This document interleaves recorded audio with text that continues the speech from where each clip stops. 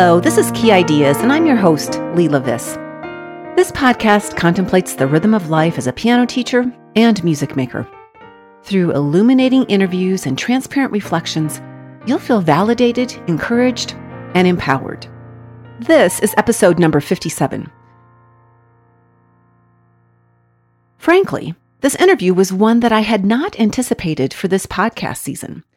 That's because today's guest reached out to me and requested to be interviewed. After I studied up on his impressive career, Emil Pandolfi seemed to be a good fit in the season lineup for two reasons. First, his childhood passion for playing and creating at the piano turned into a long-term and successful career. He's a role model for us as well as our students that you can carve out a career as a performing artist, even if it doesn't follow the expected path. And second, his career has withstood the test of time, despite massive changes in technology over the past decades. Remember cassette tapes and CDs? And the squeeze of a global pandemic, Emil continues to overcome and reinvent and stay loyal to his childhood passion and his work. I believe you will enjoy hearing Emil's story, but before we get started, here's more about Emil Pandolfi and his fascinating career. Steinway artist Emil Pandolfi is a second-generation Italian born in Brooklyn, New York. After earning his graduate degree in piano performance, Pandolfi began his working career playing pop standards and fell in love with musicals and movie themes. Among countless other gigs and performances, he performed Rhapsody in Blue in the opening ceremonies of the 1984 Summer Olympics. Chick Corea has called him a monster of technique and asked Emil to help him get ready for his duo performances of Mozart's Double Concerto with Friedrich Gulda. Known as one of the world's premier pop pianists, since 1990 he has recorded 30 solo albums on his own label, with CD sales upwards of 3.5 million copies. Pandolfi has been a Spotify artist since 2015, with 5.5 million listeners and averages over 1 million streams per month. He's been a successful Pandora artist since the platform was launched in the early 2000s. With a performance career spanning 25 years, Emil is known for connecting with his audiences at a very personal level as he shares his love of life, laughter, and music. Now, here's Leela with Emil.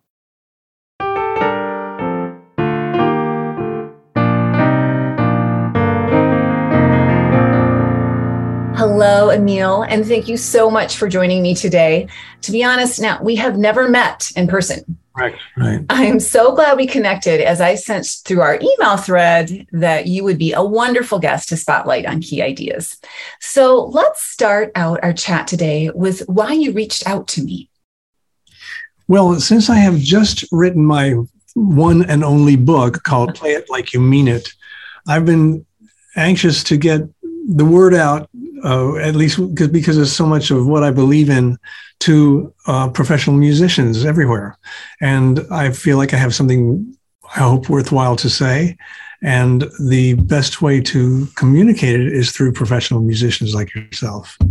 Very nice. And I would, to be nice, I feel like you have a few years on you as far as insight and wisdom. So I think we can glean so much from you. So I'm so glad that you're here.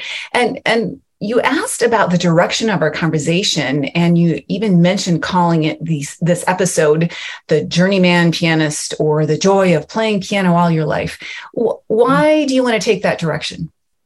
Because I think there are people who wish they could do that. I've done it successfully. They wish they could do that. And they're a little bit, first of all, they don't know how in the world to do it. But I think there's something, there are sometimes fixed ideas that make you think, well, that's just an impossible dream, or it's something that other people can do. I've gotten a little bit off topic here. I want to share how you can have a happy life doing what you love. Oh, nice. And let's just go back to, because I was reading your book and you talk about a very important decision in your life, and you were very young. So I think this is how it could connect with my listeners, who are mostly teachers of young students. Some of them are more advanced, but you took a covenant with yourself. Do you remember what that was? do. I decided if I am going to play, excuse me, if I am going to play the piano, which I just knew I was going to do, well, don't just play it. Actually, and that's where it came, the title of the book, Play It Like You Mean It, like really pour everything you have into it. And I knew nothing about having a career. I was only 6 or 7 years old. It was just a thought, oh my gosh, if I'm going to do this, then just really do it. And where did that thought come from? It sounds like you were with your parents. Yes, I was at it was at a performance, a concert performance by Artur Rubinstein, who was an idol of mine anyway. He was a great concert pianist, the 40s, 50s, 60s. I think even into the 70s. I can't remember when he passed away. But he was like 90 years old. And I sat there watching this concert and I thought, what had happened? Something new and different that I hadn't felt before. I felt like I was brought to a different dimension, not just, I didn't hear just beautiful playing.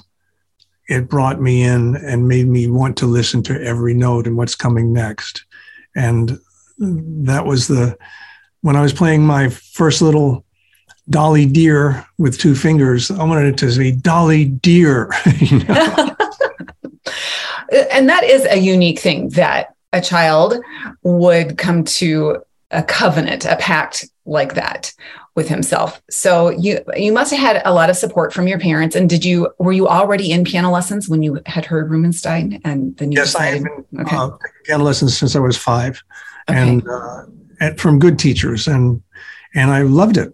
I always loved it. But I think there was a pivotal point where I thought, yeah, there are so many wonderful pianists, but why does one really speak to you and another doesn't? And that's what I wanted to figure out. I didn't want to figure out. I just thought, yeah, I can do that.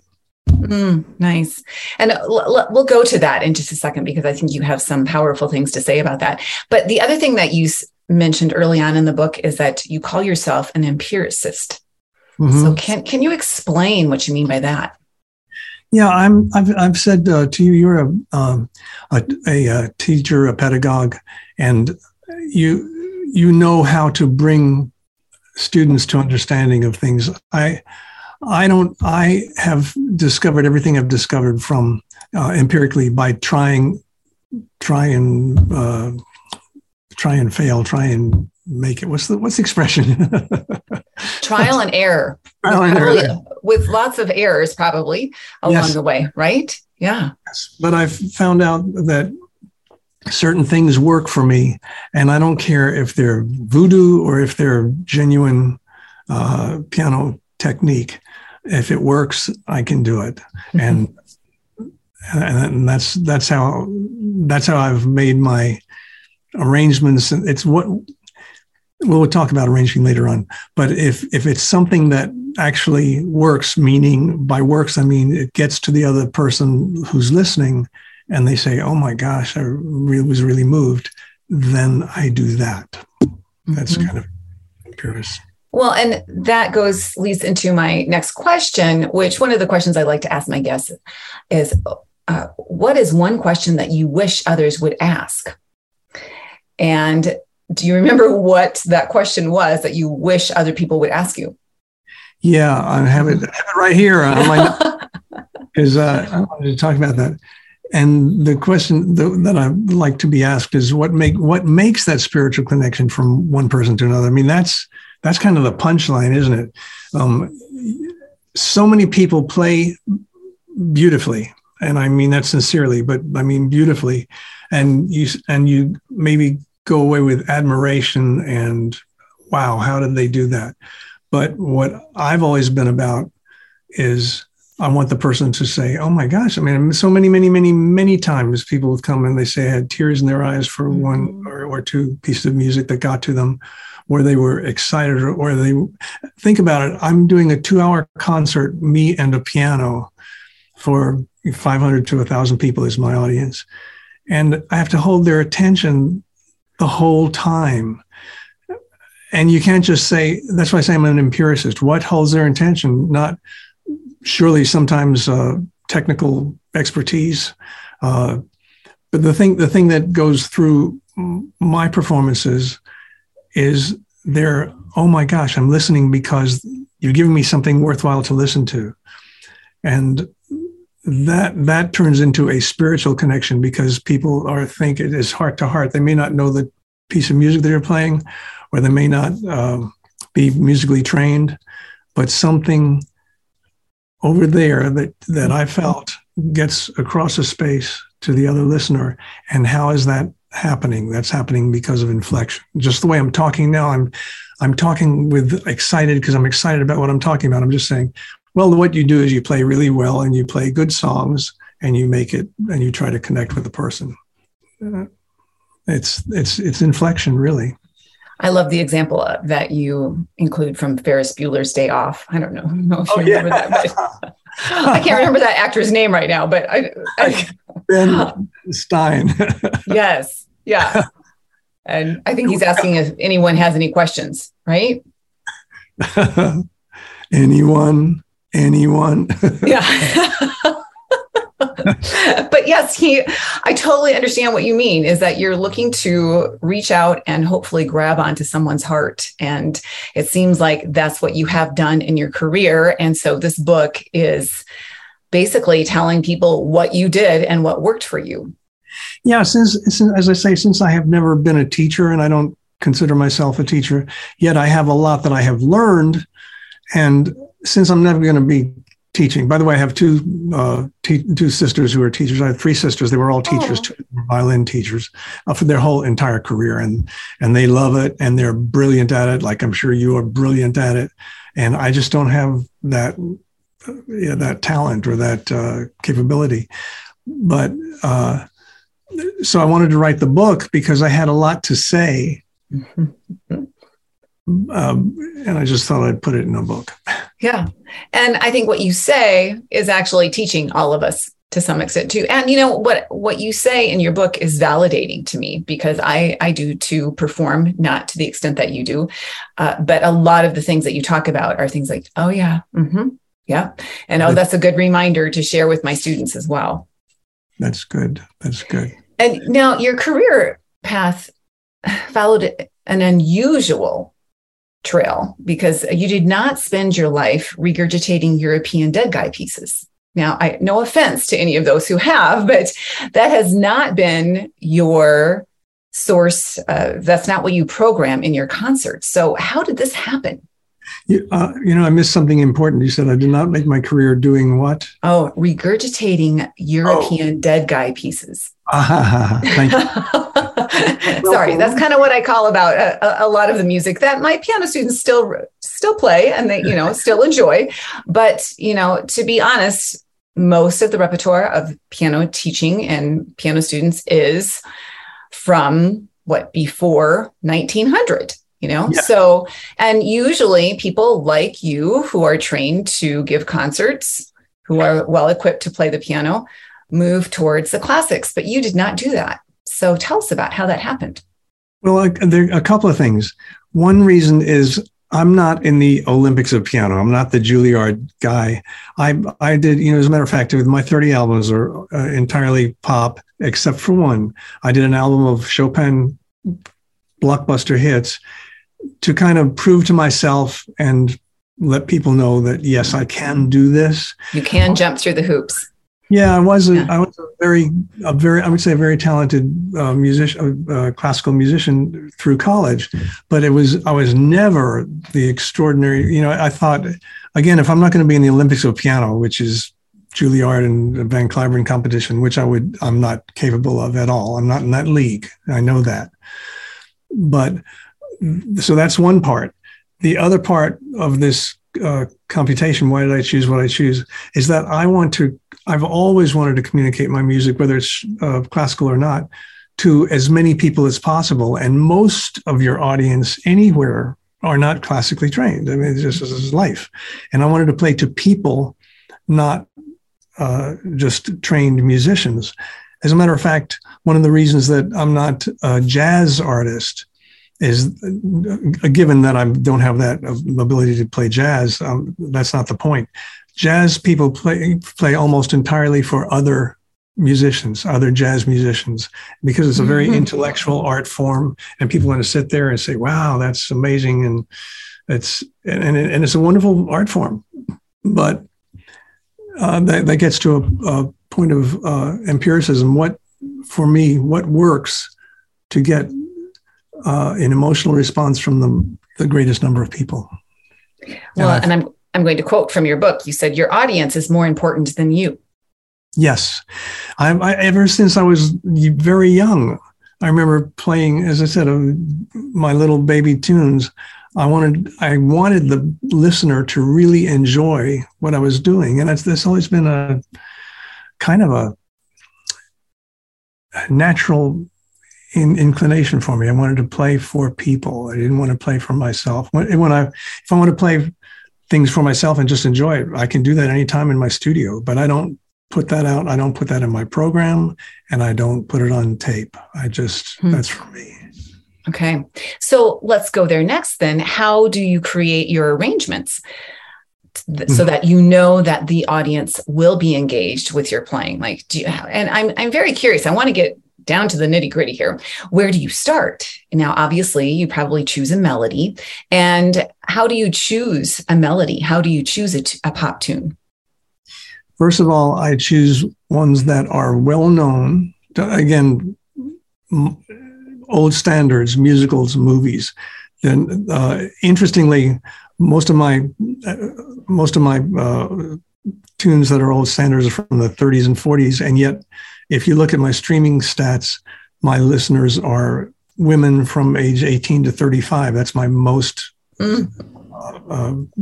largest number of listeners. The reason I say that is that these tunes are timeless. They may not know what the tune is, but if you put a lot of, first of all, I get as far as choosing what to play. I love musicals, I love movie themes, and I love old standards. So that's where I start. Okay. Mm-hmm. Because I'm doing what is my strength, and that's what I'm drawn to. Then I take tunes that, even if you don't know them, if they're beautiful melodies, they can be. You can put some more of yourself into them, and the listener, knowing the tune or not, says, "Wow, there's something about that song that just makes me feel nostalgic," or whatever it makes you feel. So as far as doing arrangements, yes, I start with a tune that I love, but that I know or think that many, many people are familiar with or will love it. One of my favorite things is the theme from Somewhere in Time. I love to play that. And it's a beautiful movie. Many of my listeners at that age, 18 to 35, don't know the movie. But there's something about the writing that it just takes you in from the beginning. And that, combined with inflection, is what I think holds the listener's attention. So, you choose a beautiful melody. And really, I do honestly believe that melodies are so important. And I think you even, I can't remember the quote, but you said something about melody is king, melody is queen, melody is something. But it reigns supreme, correct? Yes, no matter what, because so many pop artists like myself they're very good with embellishments, and they do lots of arpeggios and lots of things. But when those embellishments overshadow the melody, that's a mistake. The chapter we're talking about is called "Elvis is Not King, Melody is King." There you go. Thank you. So now, you've got the melody and you're going to be loyal to it. How do you choose the chords that you're going to add to that melody? Right. Now, if you think about where I'm starting from with a lot of beginners, they know the 1, 4, and 5 chords, and I want mine all to know the 6th chord as well. And I call those the 4 primary chords. And so I know that you don't just start there, but do you have any rules? Do you have any places where you're going to start with a melody, or do you just sit down and play and something happens? Well, there are two things. The first answer is that I don't have any set rules, but as far as chords go, I have taken jazz cheat sheets, jazz fake sheets, and looked at some of the chords because I want to learn. This was years ago, but I wanted to learn how you take the 1, 4, and 5, and what are substitutes for those. Like what's substitute for a 4 is a 2, and substitute for a 5 could be a sharp 1. You know, so you and you see how those like I'll play through the songs, maybe the jazz tunes that I will never perform, but I say, oh, so that's my whole thing so that's how he did it. And that's what. But I remember the first time I honestly I was in high school, and I found a C major 7th chord. It was just the fact of a major 7th, and it's the beginning of the tune Laura from 1930s, Laura, and it's this beautiful sound. And so I had that major 7th sound in my catalog of sounds I love. I have another thing I love, a sharp 4. I'll play a tune and put a sharp 4 in it, and it's a sound that I know. And so as far as choosing chords, I always get the sheet music to the chord because I want to see what I'm deviating from. So I get the sheet music, I learn the song the way the composer wrote it, and then I start putting, as far as chords go, I think what would be more interesting? What would it just need? It's after years and years, it's hard to parse it out, but it needs a little magic put into it. And sometimes a sharp 4 does that. Sometimes for me, a minor chord with a 9th, G minor triad with an A in it. And it's just, they're sounds that I have in my catalog of sounds I love. You have a Rolodex in your head, it sounds like, which I know a lot of people don't know what Rolodexes are, but I still do. And I totally get, and I told you have to start from the basics, right? And then you're right. Now, what else can I do? So for listeners who aren't sure about what a sharp 4 is, can you explain what a sharp 4 is? Sure. Let's say a C major triad, C, E, G. F sharp is a sharp 4 in the key of C. Correct. Yes. Okay. Mm-hmm. So I might play C, E, F sharp. When I'm thinking of, I often do it. I'll play an F major chord in the left hand, F, C, A. Yeah. A B natural in the top, and a B natural is a sharp 4 in the key. Right. Okay. So if we're talking about the F chord, then you're sharping the 4th scale degree. Yeah, so I guess it's that I'm not playing it right, C, E, F sharp, G, for example. I'm playing left hand C in the key of C, C, G, E natural, and then F sharp on top of that. Got it. Okay. And it wants to resolve back. It wants to resolve to the 3, the sharp. Okay. It's like a 4 wants to resolve to the 3. And so it gives a little bit of tension. I guess the tension and resolution are so much important in so many ways for me that, let me see, I'm thinking, it's almost longing, it's in context. Yes, right. I know it's hard to speak out of, and I loved how you were, looking up in the air. What do I do? Right, because you don't even know. It's just a habit. But so thank you for sharing a little bit in that insight. And you know what I've been telling my young composers, because there's so much theory going on, right? And Yes. your theory, but it's just you do it so fast it takes a while to explain it anymore. But I started just saying, okay, well, you see your 3 chord tones now. If you're not liking the sound of it, why don't you change? Why don't you modify one of those? Right. So that's kind of what you're doing. And one of your favorite ones is to kind of modify that chord by adding a sharp 4. Yeah. And of course, the voicing is important because you can't do it all in a bunch. Yes. That's a whole nother topic, isn't it? It is, voicing.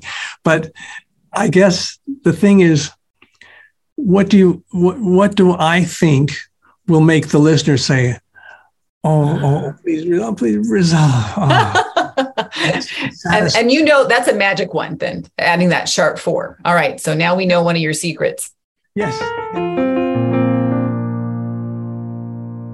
We'll be right back. Forte is a free alternative to Zoom, purpose-built for music teachers. Forte puts you and your teaching style at the center of the educational experience. In particular, Forte offers industry-leading audio quality. This is what Zoom sounds like.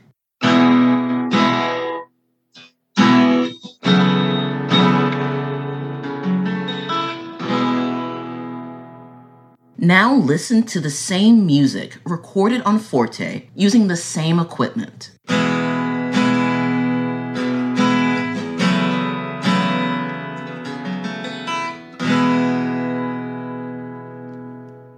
Our mission is to empower teachers to do their best teaching online. Sign up for free and start teaching your students on Forte today. Just go to fortelessons.com. That's FORTELESSONS.com. Now back to our conversation. All right. So now we know one of your secrets. Yes, and one of the things is for students in general is try something that is totally not allowed. What do you call it? Verboten, Out of bounds. We just learned that you never do that. It's just like you don't have parallel fifths. Well, try some parallel fifths. I have a student who does question me a lot on that. And I keep saying, now these are rules. And he doesn't like that word rules, but I said, I don't know what else to say, but these are the rules. And once you know them, then it's much more fun to break them. Yeah. You really desperately need to know those rules. You do. I didn't do any improvising or any arranging until after college. I couldn't play 2 notes by ear. But I had this great education in the classics, and every now I think back, some little tidbit of Rachmaninoff or something that I played in college, and I think, so that's how he did it. That's my whole learning and arranging is, so that's how you get that sound. So that's how this performer, and I listen to people like Oscar Peterson, and how did he do that? And Earl Garner, some of my jazz favorites. And you're not later on imitating them, but you're putting that into your whole catalog of things at your disposal, I guess. Well, and I think you are just solidifying the fact that I think it's so important for my students and myself to get under the hood of a piece. Okay, what is going on there? Because then if they really like it, I'll have them copy it, transpose it, whatever, just so that they remember it and can put it in that catalog. So you've just done your fair share of studying. And I don't know if you're familiar with the book. It's one of my favorite books. It's called Steal Like an Artist by Austin Kleon. I don't know it. And what you're doing is you're stealing, and not in a bad way, but you're borrowing. Okay, what did they do there for that chord? And then you're taking it into your own catalog. And because it's you, Emil, it's never going to be someone else's. That's the premise of that book. But it sounds like I always like validation because I kind of go about my arranging the same way. So any other tips that you might have? Well, you talk a lot about arpeggios. Arpeggios are a big deal. Why is that? Is that because that's one way the pianist can sound like many people, like an orchestra almost? Yes, it's one way that you can fill in the spaces. I don't mean just filler, but if you want, because the piano cannot sustain a tone very long just by the nature of the instrument, a violin could last forever, a string section can last forever. So how do you fill in that space between la, la? There's something, if you want this la to really last, you could trill, you could arpeggiate, you could repeat the chord, things like that. But I think arpeggios, first of all, they're fun to play and they fall well under the hand and they sound impressive. So that's where they can get out of control. And I've heard a lot of pianists do that. They're playing pop music and they're arranging it, and after every phrase there's a big arpeggio. And it gets annoying after a while. So you have to manage them, use them, add some spice. There's another tool, Mm-hmm. So while we're on this creative track, where does your inspiration come from? I love to answer or ask this question to people who are creatives like you. Do ideas come to you or from you? Ah, that's interesting. I think they come from me. I haven't ever really thought that out, but what I do is I play as far as I found a song that I like. I have a whole series of what I can do for arranging, but I play it over and over and over again. I mean, like the same song for 2 hours, and the song is 2 minutes, 3 minutes long. So I play it over and over again. And as I do it, I have a tape running. It's just my phone now. And I go back and listen to if I have something that I really liked, I stop it. I might write myself a few notes, but I play it over and over again. And the ideas come as I'm playing it. I might even make a mistake, or I play a chord that's different, or I try a totally stupid chord, and something about it I remember, and I say that this sounds good, and then I take that idea and I develop it. Maybe I do a sequence of the same 5 notes over and over again.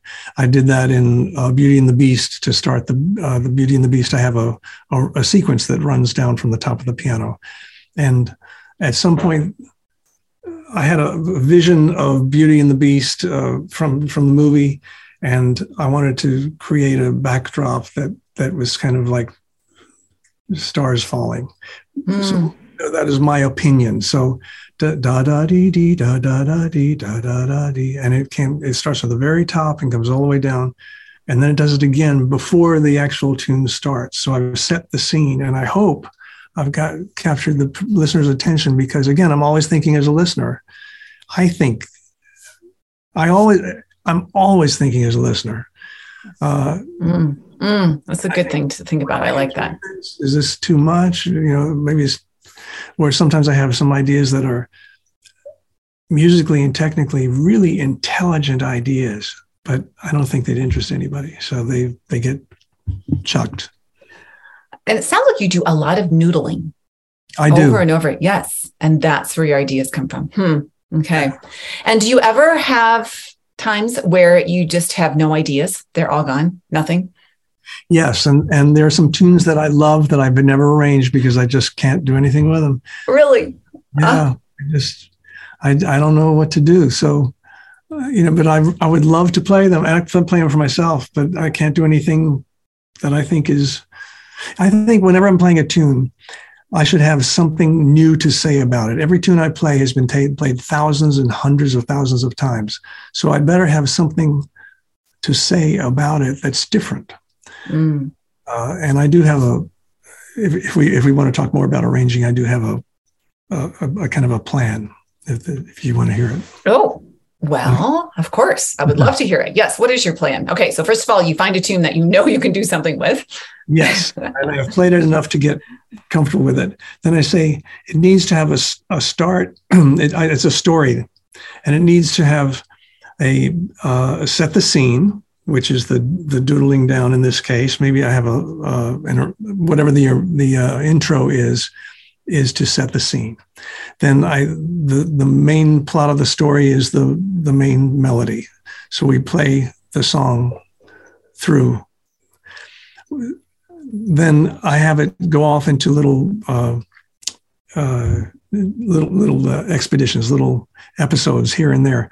Maybe I play the melody. Maybe I play the first part of the melody, and I think, oh, that was pretty. Maybe I'll do this, and I'll play a little bit of an improvisation that is what I think about what I just played. I played a song. A kiss is still a kiss as time goes by. Then I say, my mind is just wandering, and I go, blah, blah, blah, blah, blah, blah, blah. That's what I think about that song, that phrase. And then I play the next phrase. And what do I think about that phrase? And this is not, certainly don't do that as a routine every song. But it's playing the song and then saying what you think about what you just played. And all of it has to be interesting. You can't just go you can't just go all arpeggio and they'll play the next song and then arpeggiate. It's got to be some kind of my mind's wandering.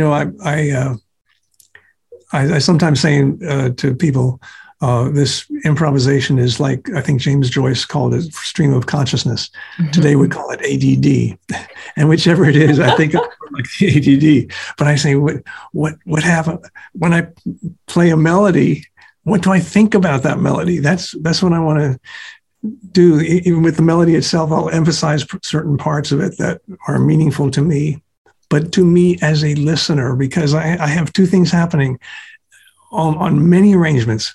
It's me as a, wow, that is brilliant what you just did, but nobody wants to hear that. And I go back and forth and I say, well, I got it. Oh yeah, no, but it was so good. I'm talking to myself. It was just a brilliant way of turning the tune upside down and putting it sideways and doing this. And into an intellectual geek, he'll love it. He's well trained in piano, but it gets chucked because I'm playing for people. Wow. Okay. So there's a cutting floor. Yes, absolutely. Okay. So now it sounds like you let yourself go away from the melody, stray from it just a little bit. And then it sounds like you're telling a story. So is there always a peak in your piece? Is there always? Yes. Okay. And usually these, the tunes that I'm playing, because of where they come from, musicals and movies particularly, well, and the standards too, they are written beautifully. So they have built in a climax. And again, after the first time through, there's a wandering, then there's a one more time with feeling kind of usually. Yes. And it can have a big ending, or it can have a denouement that just dives away.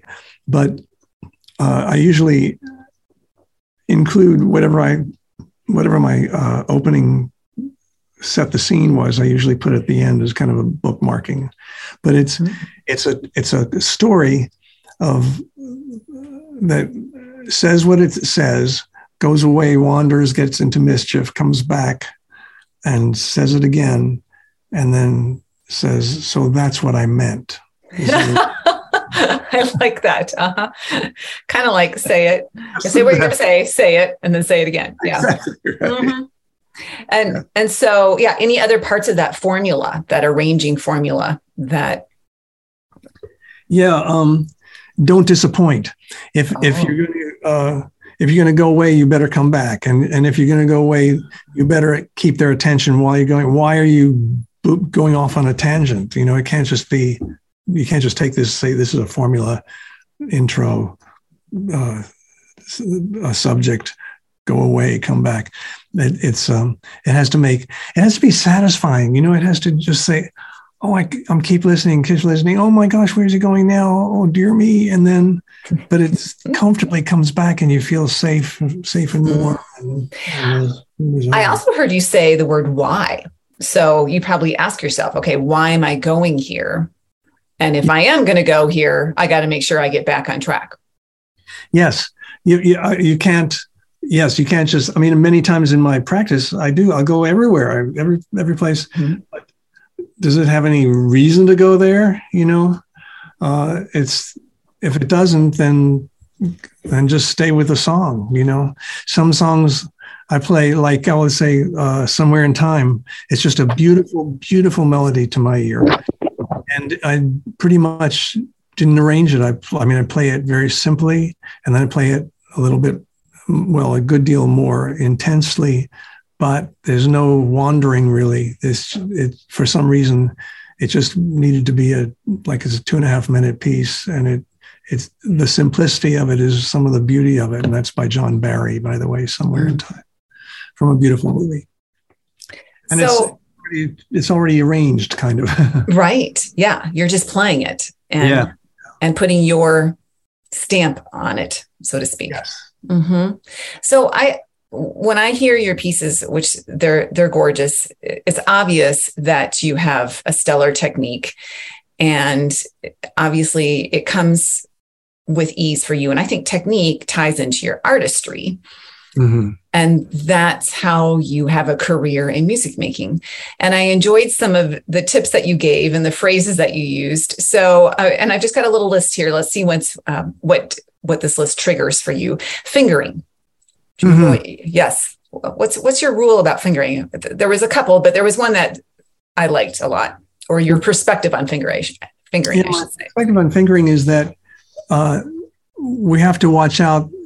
First of all, you have your whole education behind you, and you're taught which fingers to use, and that's for very, very good reason.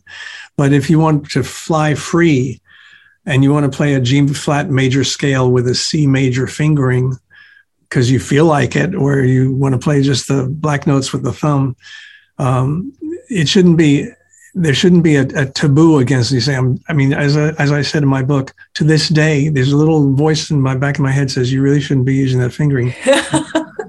I can't believe it, but it's so ingrained. And there are other fixed ideas that people have. That happens to be one of mine. But with fingering, you use whatever finger happens to be there at the time. Very, very often, I play a melody with the two thumbs in the middle, so it sounds like it's coming out of I can still use the other fingers of my right hand for accompaniment and bass on the left hand, but the two thumbs could play the melody, and you wouldn't particularly know that. It's just, it might be. As a matter of fact, when I've had a couple of my arrangements transcribed, the transcriber is listening and hearing and writing writing down what he hears. He doesn't do the fingering right and it gets to be very difficult to read the music that he's written because he doesn't know that I was using two thumbs. Shh, don't tell anyone. Well, Schumann writes a romance that it shares Schumann. The melody is shared between the thumbs. And I think that's when I start reminding my students, that's why we have the pedal. You do want to have a very nice legato touch, but every once in a while, the pedal really comes in handy for those kind of things. To break through those. Go ahead. One of the techniques I learned from Schumann from the Carnival is in the Papillon. Well, it's the thumb is doing these repeated notes, and I've used that specifically. Stole it from him. That technique in one of my arrangements of Starry Starry Night. Anyway, it's the more classical repertoire you have in your background, the better you are, because they did everything. I'm not doing anything new, but I'm using those techniques and then altering them as I need to. This next quote goes back to perhaps more of the artistry behind your playing and how you're trying to reach out and grab the hearts of your listeners. But I loved this phrase, bang out the subtleties. Yes. So go explain that for us, please. You bet. That's a big one, because if you're going to have a subtle inner movement of a melody, like I'm thinking of the way I play charade at one point. I have a tenor inner voice movement while the melody is going, and if you're so subtle that nobody can hear it, what's the point? As a matter of fact, it's said facetiously, but not quite so, because something that captures the interest of the listener is what's going on. There's more going on here. I not only hear the melody is king, melody is always first, but just a step lower, you might have the accompaniment very quiet and the melody pretty loud by contrast. And then this inner voice, da da dee dee da. If it's too quiet, it's wasted. You didn't get it. And I really believe in. As a matter of fact, Horowitz was a genius at that, bringing out inner voices. Sometimes extraordinarily loud. Wow! But he really wanted you to hear that counter melody, or just the interest of the harmonic changes. And that's why we wanted to listen to them, because, we don't even see that on the page, and then someone will bring that out.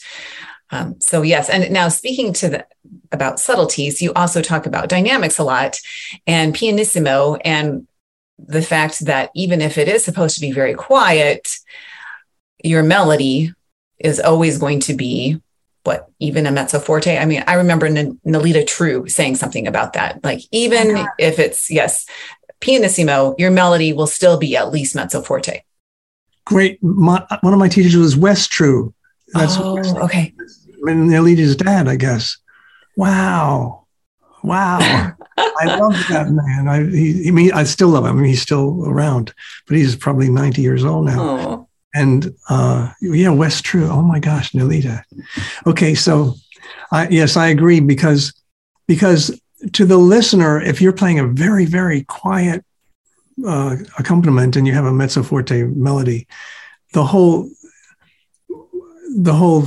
hearing experience is that it's a quiet piece. That you're not banging out. Now you bang out the subtleties, but not banging out the melody. Mm-hmm. Right. It means it's obvious all of these things are a judgment call, but the point is the contrast of the pianissimo and the mezzo forte, just a nice speaking level, it just makes more interest. Again, everything I'm doing, every single moment should be interesting. As I said, when I play a 2-hour concert, I know I have to hold their interest for 2 hours. And I do a lot of comedic monologue in between. But that has to hold their interest too. It can't be, there's nothing throwaway. And in the program, I try to program it so that nothing is filler. It's just every moment should be interesting. And one of the ways you do that is that contrast. One of the things that I remember you saying, but I'm not going to say it correctly, so let's see if you can say it, is I remember someone telling me, now play to the person in the back row of the concert hall. Mm-hmm. But I love, you have a saying about when you are playing piano or playing a melody very delicately. Do you remember what that saying is? Yeah, I can't quote it. It's from a poet laureate who's a friend of mine. Mm-hmm. And it's absolutely beautiful. I'd have to find it. It's so beautifully said. I'll make sure I add it at the end because I loved the way it was said as well. And I will step on it and make it not sound nearly as nice if I try and say it now, but I will make sure that I add that in because I just loved that phrase. Let's move on to I love the way you talk about speed because yes, you can play very fast, but I loved this phrase, never sacrifice sacred accuracy at the altar of the graven image of speed. And I think I need to tell that to some of my students every once in a while. I need to tell that to myself when I play classical. I was just listening. I made my Chopin album about 15 years ago or more, and I almost never listened to it. And I thought, God, I played so darn fast, and I wouldn't today. Fantasy impromptu, about 100 miles an hour. But it was accurate. I have to say that. What I'm talking about with that is that if you can play runs really fast, but they're kind of blurry and they're not articulated well, it's annoying. And if you play a little bit slower, but you hear every note articulated, it sounds faster because you're hearing, you're not hearing. So I think when people students mostly try to play so fast that it's blurry, I think that's a mistake. And if they take it down a notch and hear every note, it's quite wonderful to hear. Every note is wonderful to hear every note. I say every note matters. That's what I try and say that to myself as well, because I catch myself playing things faster than I need to, just slow it down. It's going to be a lot more fun to play and no one's going to know that you're playing a little bit slower than what the composer. Exactly. Yes. Exactly. Yeah. Okay. You have memorized millions of notes over a lifetime. So can you give us a few insights on how you squeeze all of those notes into your memory bank? Yes. And it's by knowing, first of all, I don't have that ability and I haven't that memory with classical pieces. I've played all the classical pieces. I have to relearn if I'm playing them. There's no question about it. But with pop tunes and my arrangements, it's understanding where that arrangement came from so I could recreate it. It's not memorizing as much as recreating. Mm-hmm. I think I think it's the same thing with we're learning a classical piece. If you do your study and you say, that's exactly how he did, oh my gosh, now I understand how that Beethoven sonata, that measure or that part of it was put together, because I actually know how he did it. And then close the page and see if you could create it yourself, just that little bit. And when that becomes a habit of, whenever I'm learning pop tunes, which way 1,000 times easier than Beethoven. But when you know why you did it, pardon me, or how it came to be, because you understand it and you really know it, what you know, you don't forget. What you memorize, you can forget. But what you know, you don't forget. Yes. And I have that written here too as one of your quotes. And I would call that getting under the hood, knowing what chord comes next and knowing that chord progression, and of course, memorizing that melody. And you made a big deal about the importance of knowing chord symbols, which I have to give a shout out to as well, because I'm a big fan of knowing those, because they were not my friends for a long time. Yeah, I understand. I guess in high school, I started seeing a few. I played in a pickup band or something. Now that's interesting. I'm sorry interrupting you, but you said seeing a few. So beforehand, you never really saw chord symbols in any music that you picked up. I never had a fake book. I mean, if I would buy sheet music to something, a pop tune, yes, they have chord symbols above it. I didn't pay any attention. I was reading the notes of the page, and I was doing that. First of all, in college, I didn't play any pop, because at my age, that was frowned upon as if you're a real pianist. So, but when I got my first fake book, it was after college, and I had to study the chords, because I'd take sheet music and they would have the chord written out, but then they have the chord symbol. So, I just had to study and learn, but they were so super important, because they give you such freedom. All you have to do, the fake books have a melody line and a chord symbol, and off you go. It's brilliant. And they're not that hard to learn, but if nobody points it out to you, you just don't get it. Well, I remember getting sheet music of pop music and seeing what the guitar tabs and the chord symbols, like, oh, that must be for the guitar. I'm not going to pay attention to that. So yes, I've come around at a completely different angle and so appreciate them. And yes, you're right. When you know your chords, you have freedom to do what you want to. You have tremendous freedom. And when also looking at a jazz transcription that has the actual notes, but you see how he voiced those chords. It's an F major seventh, but how did he voice it? Which one is important? Which notes are not important? That's another subject, of course. Well, it is. And so what you're saying is, yes, you got to know your chords and be able to play them on your own, but then seeing how other people play and voice those chords is also a time of learning. And then what they do can be added to your catalog when you're arranging. Yes. I have a quote here from Shakespeare, that from his 29th sonnet, that I listened to Elton John, Dr. John, Ray Charles, Billy Joel, Lang Lang, Yuja Wang, Oscar Peterson, Rubinstein, Chopin, all the great pianists. And I wish I could do what they do, but I can't. But I know what I do.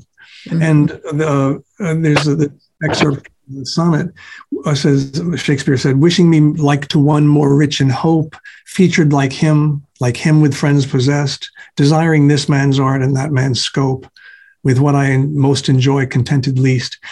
I think that if you can fall into the trap of wishing you could play, I do wish I could play like Oscar Peterson, and I do wish I could play like Billy Joel, but I can't.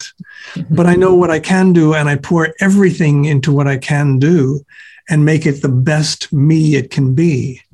And it's just, I think that's what works, is know who you are musically. You have to find that out. And there are some tips in the book on how to find that out. But once you find out who you are, do that. In the meantime, I explore, again, on my own time, I'll play some Billy Joel arrangements or some Elton John. And the reason I haven't recorded any of their tunes, because they're pianists and they did it the way it should be done. And sort of arranging it doesn't quite make sense. I love the tunes, love how they played, but that's not me. Even if I wish it were me, wish it were I, pardon me, English majors. That's a very good thing to tell our students as well. As ourselves, as I do my own composing and arranging, I know now kind of where I settle as far as my sound and all that kind of stuff. And then I'm sure, like you, a lot of other things trickle in, and then it melts into, it's a melting pot, really. Yeah. But then we all put our own twist on things. So now most listeners of Key Ideas are teachers. So some may perform, but most do not have a long haul career as a concert pianist with regular solo gigs like you did for years. How long were you concertizing? Until the pandemic, really. Just so I started concertizing in 1990. So about 30 years, I guess, 35 years, because I was always doing concerts, and I've stopped doing performance halls, PACs, performing arts centers, but I'm still doing some occasional private concerts and things like that. Excuse me. Mostly, I've been concentrating on the streams because that's my career now, is putting tunes up on streaming, and I have about 400 songs up, And so streaming means Spotify, Pandora. Yes, and for example, on my streaming is people listening to Pandora. They may not even know they're listening to me, but they're listening to Quiet Piano or Piano for Study or whatever they're listening to. But I now have something like 800 million streams of the music, because they're that many, and streaming is such a wonderful thing because it can go all over Spotify is all over the world. Pandora is just in the US, but people can listen to music anywhere basically. So it's pretty cool. So, okay. Yes, the pandemic did definitely shut down your concertizing. Were you ready to be done, or did COVID just put the stop sign there for you?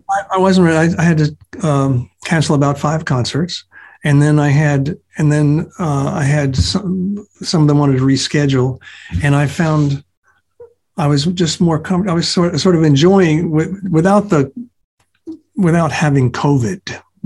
God forbid. I was enjoying the fact of everything being shut down, and it didn't make a lot of on my daily life. Every day I come to my studio. It's about 10 minutes from the house. I spend all day at the studio, and I go home about 7 o'clock, and my wife and I watch movies or whatever we do. And my wife runs the business, always has from the very beginning. And so I don't have anything to do with that. So my days weren't so much different, except we had, at the most, we had 30 concerts in a year, but that was several years ago. And when I stopped, we had about 15 concerts a year. So I was kind of slowing down anyway. And for the 2 years that we couldn't do any concerts, I just I thought, this is nice. Do kind of. And my wife had a lot to do for the concerts, arranging piano rentals or ticket sales and things like that, and talking with the venues on all of our tech requirements, things like that. I mean, she's very, very knowledgeable on that, and she writes contracts and all sorts of things, because we don't have an agent now. So she was doing all of that. Which is a lot of work. Yeah. A lot of work. So now looking at this post-pandemic world, and if you were 30 years younger, do you think you could pull off the same career now that you had? That's a good question. I don't know, because I don't know how popular solo piano is now. When I started solo piano, there was, what's his name? The guy who did Pachelbel Canon. He made it into a pop tune, and he. Well, there's Yanni. It was like Yanni, it was that sort of thing. But but solo piano was very, very big, and I started my career by making CDs. They were cassettes at the time, and they were being sold in gift shops. So the market was thousands and thousands of small gift shops. Like one order might be 10 CDs or 25 CDs, but there were thousands of them, literally. And that absolutely went away, closed down. Right. So from the biggest year we had, 1995 or 96, I sold 360,000 cassettes. There was cassettes or CDs. I don't remember what they were. It's 95. And in a given year now, we sell maybe 5,000 CDs. So you still sell CDs? Yeah, we still sell. We get orders from Amazon on a weekly basis, and we now have a lifetime supply of CDs in our warehouse. And so streaming, and that has always been a bit of a controversy, because does the artist really make any money if they are listening, if someone is listening to your performance on Spotify or Pandora? Yes. The answer to that is you have to have a lot of it to make any money. Yeah. Yes, you get paid for every stream, and they're different on different platforms. It's different amount. Just to give you an idea, on Spotify, it's 0.0008 of a cent if they listen to one of your tunes. So you'd have to have millions before you would make any money. That's I would say millions to have a cup of coffee, almost. Yeah, sort of. But you still continue to kick them out, right? Because you love it so much. Yes, I love it so much, but also, just to be frank, it does pay the bills. I mean, with 800 million, it adds up. I'm fortunate that I have that many, and I keep trying to add to that. So thank you for pointing that out, because now my next question is, would you encourage teachers to encourage their students to do what you did or do what you do? Yes. And in my in the chapter at the end about a career in music, I did as a young person, I did everything. I accompanied dance classes. I accompanied actors' auditions. I was living in LA, so there was a lot of that. But wherever you live, they are dance classes to make a few bucks. What I have a whole lot to say, and it's in the book, about if you want to play music the rest of your life, everybody, the problem is always money. It's always for everybody. So I have a lot of ideas on how you can make some money to survive, or do you want to choose, this is too stressful. Now I'm going to get a job. Let's just call it a day job, generically, and play music on the side. And if I get a gig, I get a gig. If I don't, it's not going to kill me. That decision has to be made. But streaming was not, streaming is wonderful, but it has, I did what was available at the time, which was cassettes and CDs. And when that just vanished almost overnight, it was so fast. We changed with it, and we submitted everything. We were amongst the first artists to put something up on, apart from the blockbuster, apart from the Michael Jacksons and the Beyoncés. If you take those out of the mix, our record sales were in the top 5% of record sales in the country, and then when they were in CDs. And again, you take the superstars out of it. And then, so we were very early on. Apple Music was one of the first streaming platforms, and my wife submitted all of my music over time. You had to submit one by one, and it'd take a lot of paperwork and stuff that I'm not interested in, but she did. And so we moved to that platform, and then we just studied it and see what do they really play, what plays most, what are they looking for, what sort of songs, and we did that. And we put my whole catalog on streaming eventually. It's a lot of diligent work. A whole lot of work, and it does pay off, but it's a lot of work, and it's a lot of work. That's why my chapter says you have to have a duty. You have to have somebody, whether it be yourself or someone else, has to do it. There's no way around. Right. And I don't know if you've heard this term before, but usually as a musician, you need about 7 streams of income.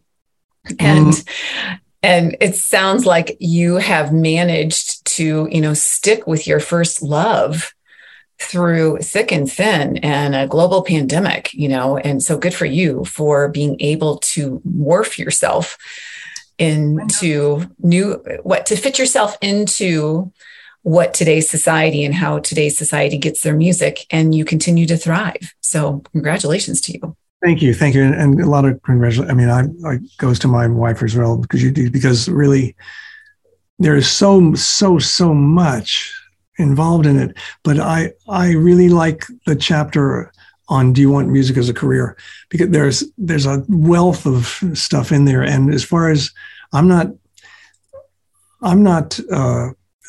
the person to ask about what's available online. There are thousands of lessons online, how to put your music up for streaming, how to make money from streaming. There are zillions of things that what I mostly did was focus and find out what is it I'm really good at, do more of that and do more of that and do more of that, and then put it out on every avenue you can. We're on all the streaming platforms, not just Spotify and platform. There are some tips in there on how to get your music out on streaming, but there's tons of information about that. The thing is that you may be a person who says, I'm sorry, that's just too much trouble. I get a job that I can enjoy for the next 40 years and play music on the side. And there's nothing wrong with that. It's not that you failed. If you consider yourself failing at music, you failed at business. You can play music, and you're probably really, really good. I mean, you're really, really good. Some of the best musicians I know are starving to death, and it's because they're not good businessmen, or they don't have good businessmen. And if you really, really have to separate that out and love how you play and just adore it, and you make a few $100 at it, but that you can't afford it. Everybody I know has money problems. I mean, you just do. If you take out the billionaires, money is the problem. So you find a way to do that and do your music besides. For a short time, a couple of years, I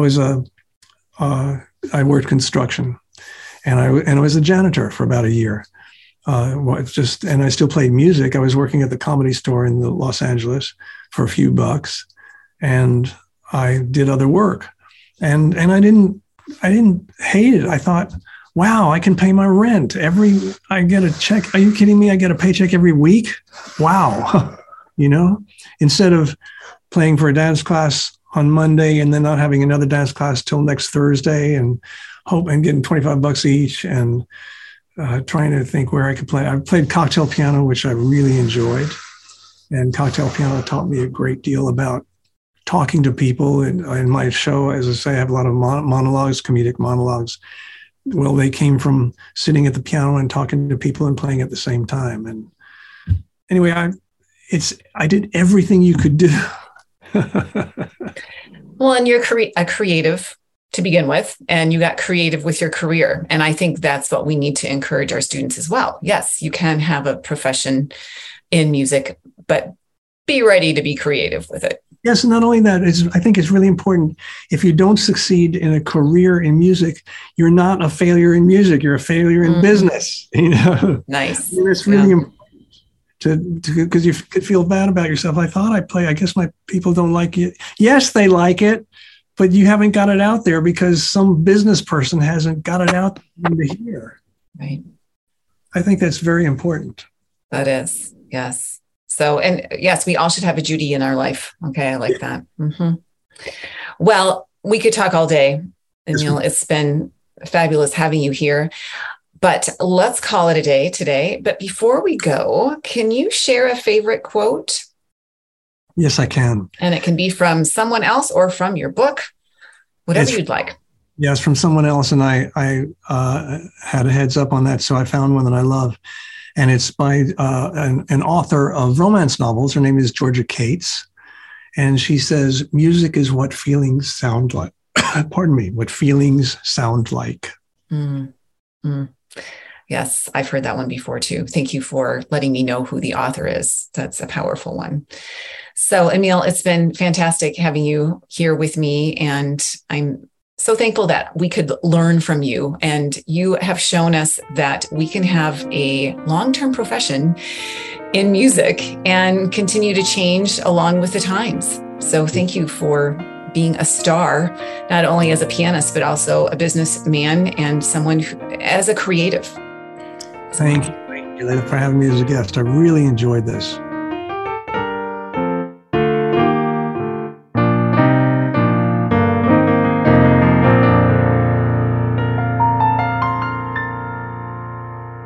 A huge thank you to Emil for taking the time to share your story and wisdom. As a lifetime artist and savvy businessman, we're inspired. Through your generous spirit and life experience, you've reminded us that it's possible to push through and that pursuing a career as a performing artist can be a sustainable and fulfilling profession. Head to the show notes for links to Emil's book called Play It Like You Mean It, and you'll find where to find his music on Spotify and Pandora.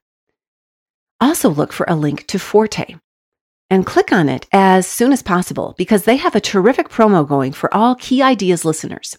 Here's how it works. Sign up with the link in the show notes and create a virtual studio on Forte. Then invite students and teach 3 lessons on the platform within 5 weeks of your virtual studio creation. Sorry, only those located in North America, Canada, United States, and Mexico can qualify for this promotion. Remember, this is a limited time offer. In order to qualify, you must create your virtual studio on Forte before November 18, 2022. I'm Leila Viss, and see you in the trenches.